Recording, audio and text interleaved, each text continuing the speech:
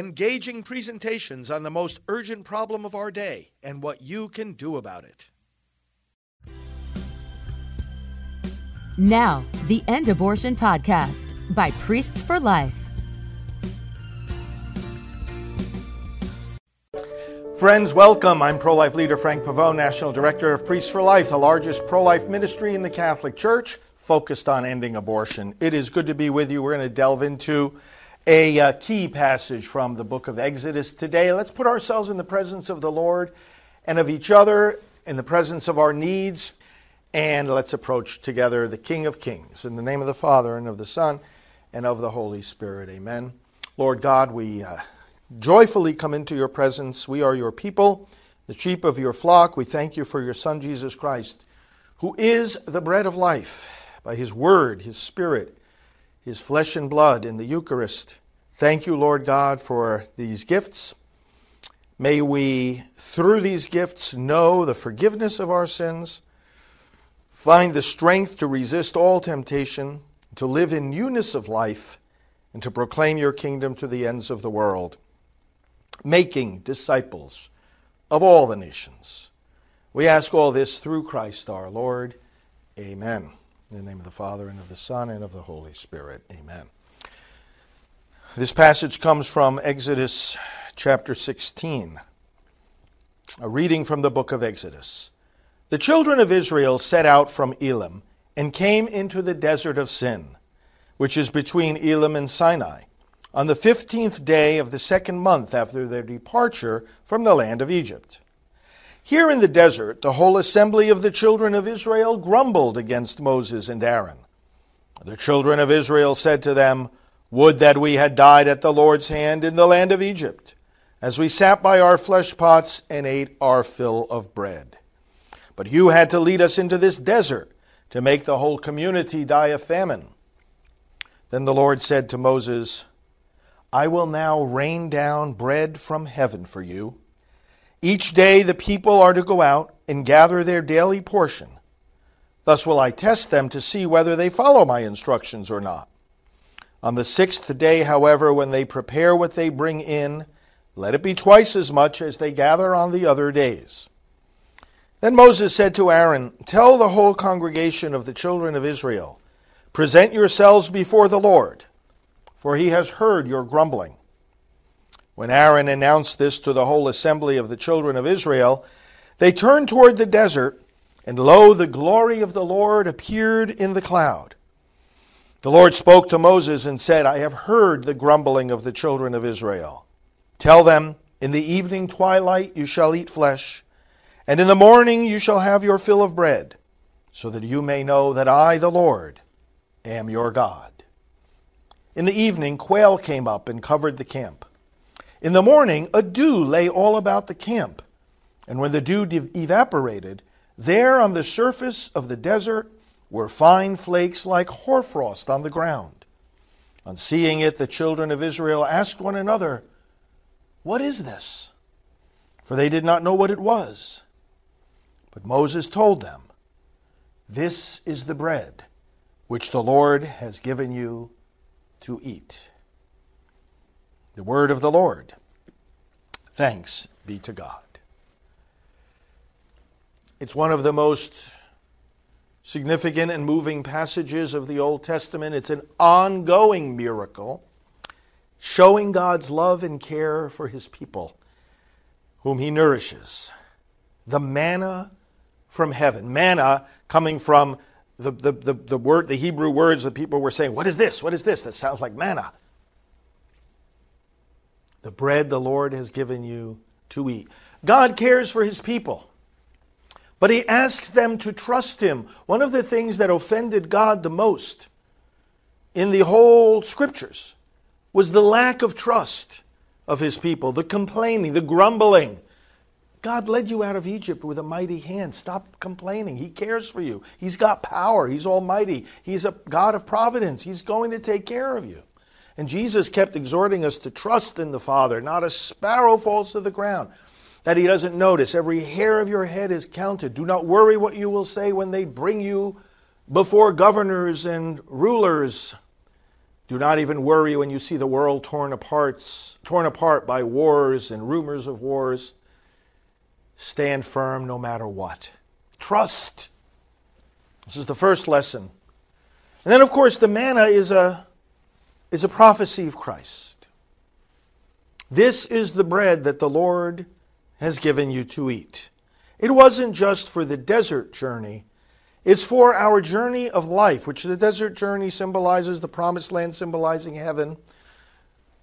The journey of our life representing our entire life on earth, and the promised land, the land to which we are journeying.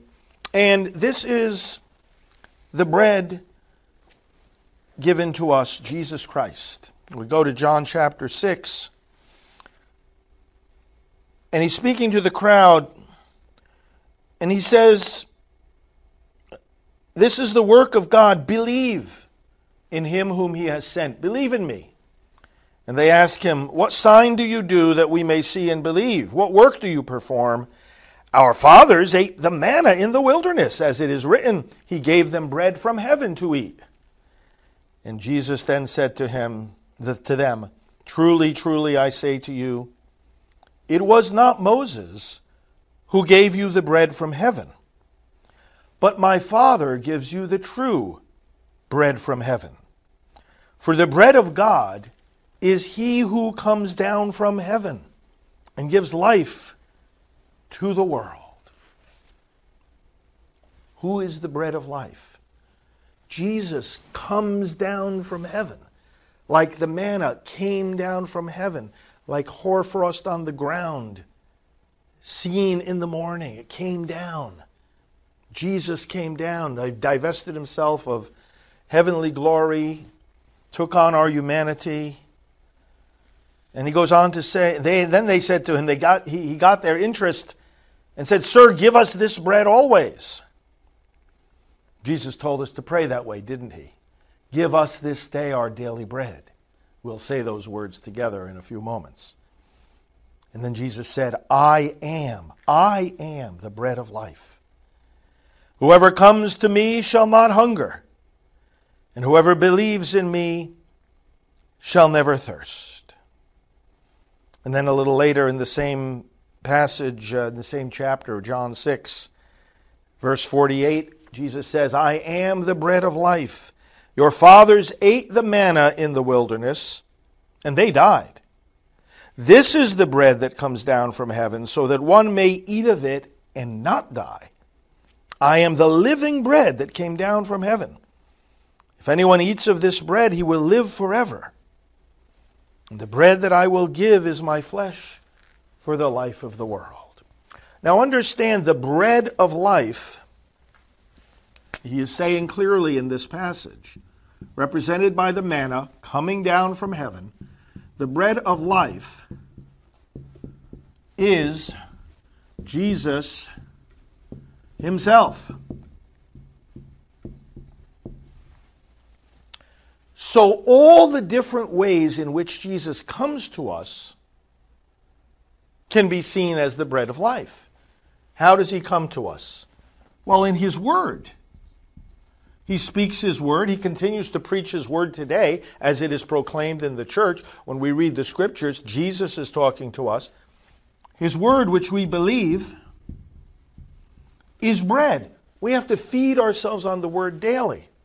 His spirit, which he gives.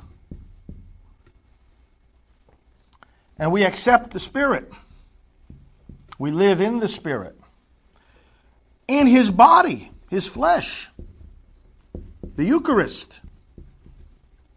Christians have different interpretations of the Lord's Supper in the different denominations. But whether we believe that the bread becomes the body of Christ, or is somehow mingled with the body of Christ, or represents the body of Christ, nevertheless, this is the presence of Jesus among us. He is the bread of life. In the body, the Eucharist, what do? We take and eat. And all of this is geared to what? Geared to giving life.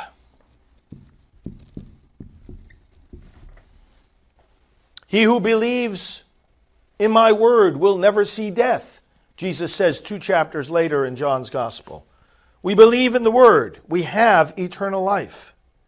We accept his Spirit. That's the Spirit of life. It's the Spirit of him who raised Jesus from the dead. Paul says to the Romans, if that Spirit dwells in you, then he who raised Christ from the dead will bring your mortal bodies to life also through his Spirit dwelling in you. So through the Spirit, we have life. And then here in John chapter 6, he'll go on to say, just as the living Father sent me and I have life because of the Father, so the one who eats me will have life because of me, eats my flesh and drinks my blood. He says we must eat so that we have eternal life, and I will raise you up on the last day. All of it is about life because Jesus himself is life. Is life. I am the bread of life is one of those I am statements, and Jesus has a number of them, the I am statements, indicating what his mission is all about, what his salvation entails, and who he is. I am the bread of life. I am the resurrection and the life. I am the way, the truth, and the life. I am the gate. I am the good shepherd. And then, of course, he says at various times simply, I am, which is the name of God himself. Friends, this is why we're pro-life. This is why it's ridiculous to say that talking about the pro-life message, conveying the duty we have to end abortion and to combat the culture of death, is somehow an additive to our faith, is somehow some extraneous political matter that we're bringing into the pulpit. Jesus is life. Believing his word, accepting his Spirit, eating his body. For what purpose? For giving human beings life. So how can the deliberate action of taking life, depriving those same human beings of life, somehow be extraneous or irrelevant to the preaching of the gospel? We cannot allow preachers or believers to say that somehow the preaching of the gospel is supposed to exclude preaching about the taking of life and condemning the taking of life and being concrete enough about it to say we have to reject abortion. Jesus is life. We have to eat in order to be healthy. It doesn't make any sense to think about the health of our bodies, but not the health of our souls. Let's eat the bread of life. Let's receive his Spirit. Let's read his word. Let's partake in the Lord's Supper, in the Eucharist. Let us welcome him who comes down from heaven to give life to the world. Let us pray. Father, thank you for the bread from heaven. Thank you for foreshadowing this bread, your Son, by giving our forefathers the manna in the desert. Lord, you told them not to complain. You urged them to trust for their daily bread. Lord, this is a gift we go to you afresh each morning. They gathered the bread in the morning. Lord, we come to you each morning to start the day with new food for our spirits, your word, your Spirit, your body, your flesh and blood. Father, you wanted them to collect only what they needed for that day. And on the sixth day, you had them collect a double portion because the seventh day was the Sabbath. There was to be no work on that day. No gathering of the manna. They already had it from a double portion the previous day. And so you taught them trust. You taught them that you provide their needs and ours. Lord, renew that trust in us. And renew the trust, Lord, that as we stand up for life, you, the creator and guardian of all life, have us in your hand, and you have in your hand those we are trying to save. And therefore we can reach out and save them with utter confidence, with strength, with boldness, determination and perseverance, speaking truth to power and going right in the face of the culture of death and the abortion industry and Planned Parenthood and the Democrat Party and the abortionists themselves going right to them and saying, stop destroying God's property. Stop killing our brothers and sisters. Our God is the God of life, and we are the people of life. And in honor and in worship and in obedience to the one who gives life, we will see to it that life is not taken. Father, confirm us in this mission. And while we are together here, Lord, answer all our prayers. The petitions that have been voiced, those that remain in our hearts, prayers for health, prayers for healing of relationships, wisdom in decision-making, consolation in sorrow, gratitude and success, and power and effectiveness and success in spreading your kingdom and ending abortion. We pray now as Jesus taught us for our daily bread. Our Father, who art in heaven, hallowed be thy name. Thy kingdom come, thy will be done on earth as it is in heaven. Give us this day our daily bread, and forgive us our trespasses, as we forgive those who trespass against us. And lead us not into temptation, but deliver us from evil. For thine is the kingdom, and the power, and the glory, forever and ever. Amen. Hail Mary, full of grace, the Lord is with thee. Blessed art thou among women, and blessed is the fruit of thy womb, Jesus. Holy Mary, Mother of God, pray for us sinners, now and at the hour of our death. Amen. Glory be to the Father, and to the Son, and to the Holy Spirit, as it was in the beginning, is now, and will be forever. Amen. Well, friends, thanks for joining me, and know that our Priests for Life team prays for you always. Please connect with me on social media, and I ask you to spread this around. It's Fr. Frank Pavone on all the major platforms. Invite others. Share our content with others. Help us to expand our reach at Fr. Frank Pavone on all the social media platforms. And thank you for spreading the word about these programs. Well, God bless you, and we will talk to you soon. Hello, this is Father David Begany, one of the many members of Priests for Life. This organization is one of the largest and most visible pro-life ministries in the world. The Priests for Life team relies on your financial support to be able to do its work, produce its programs, and travel the world to advocate for the unborn. May I ask you to support Priests for Life generously? Go today to prolifegift.org and give us as generous a gift as you can. Thank you for your kindness, and be assured of our prayers for you every day. This has been the End Abortion Podcast. To learn more, to help end abortion, and to connect with us on social media, visit endabortion.net.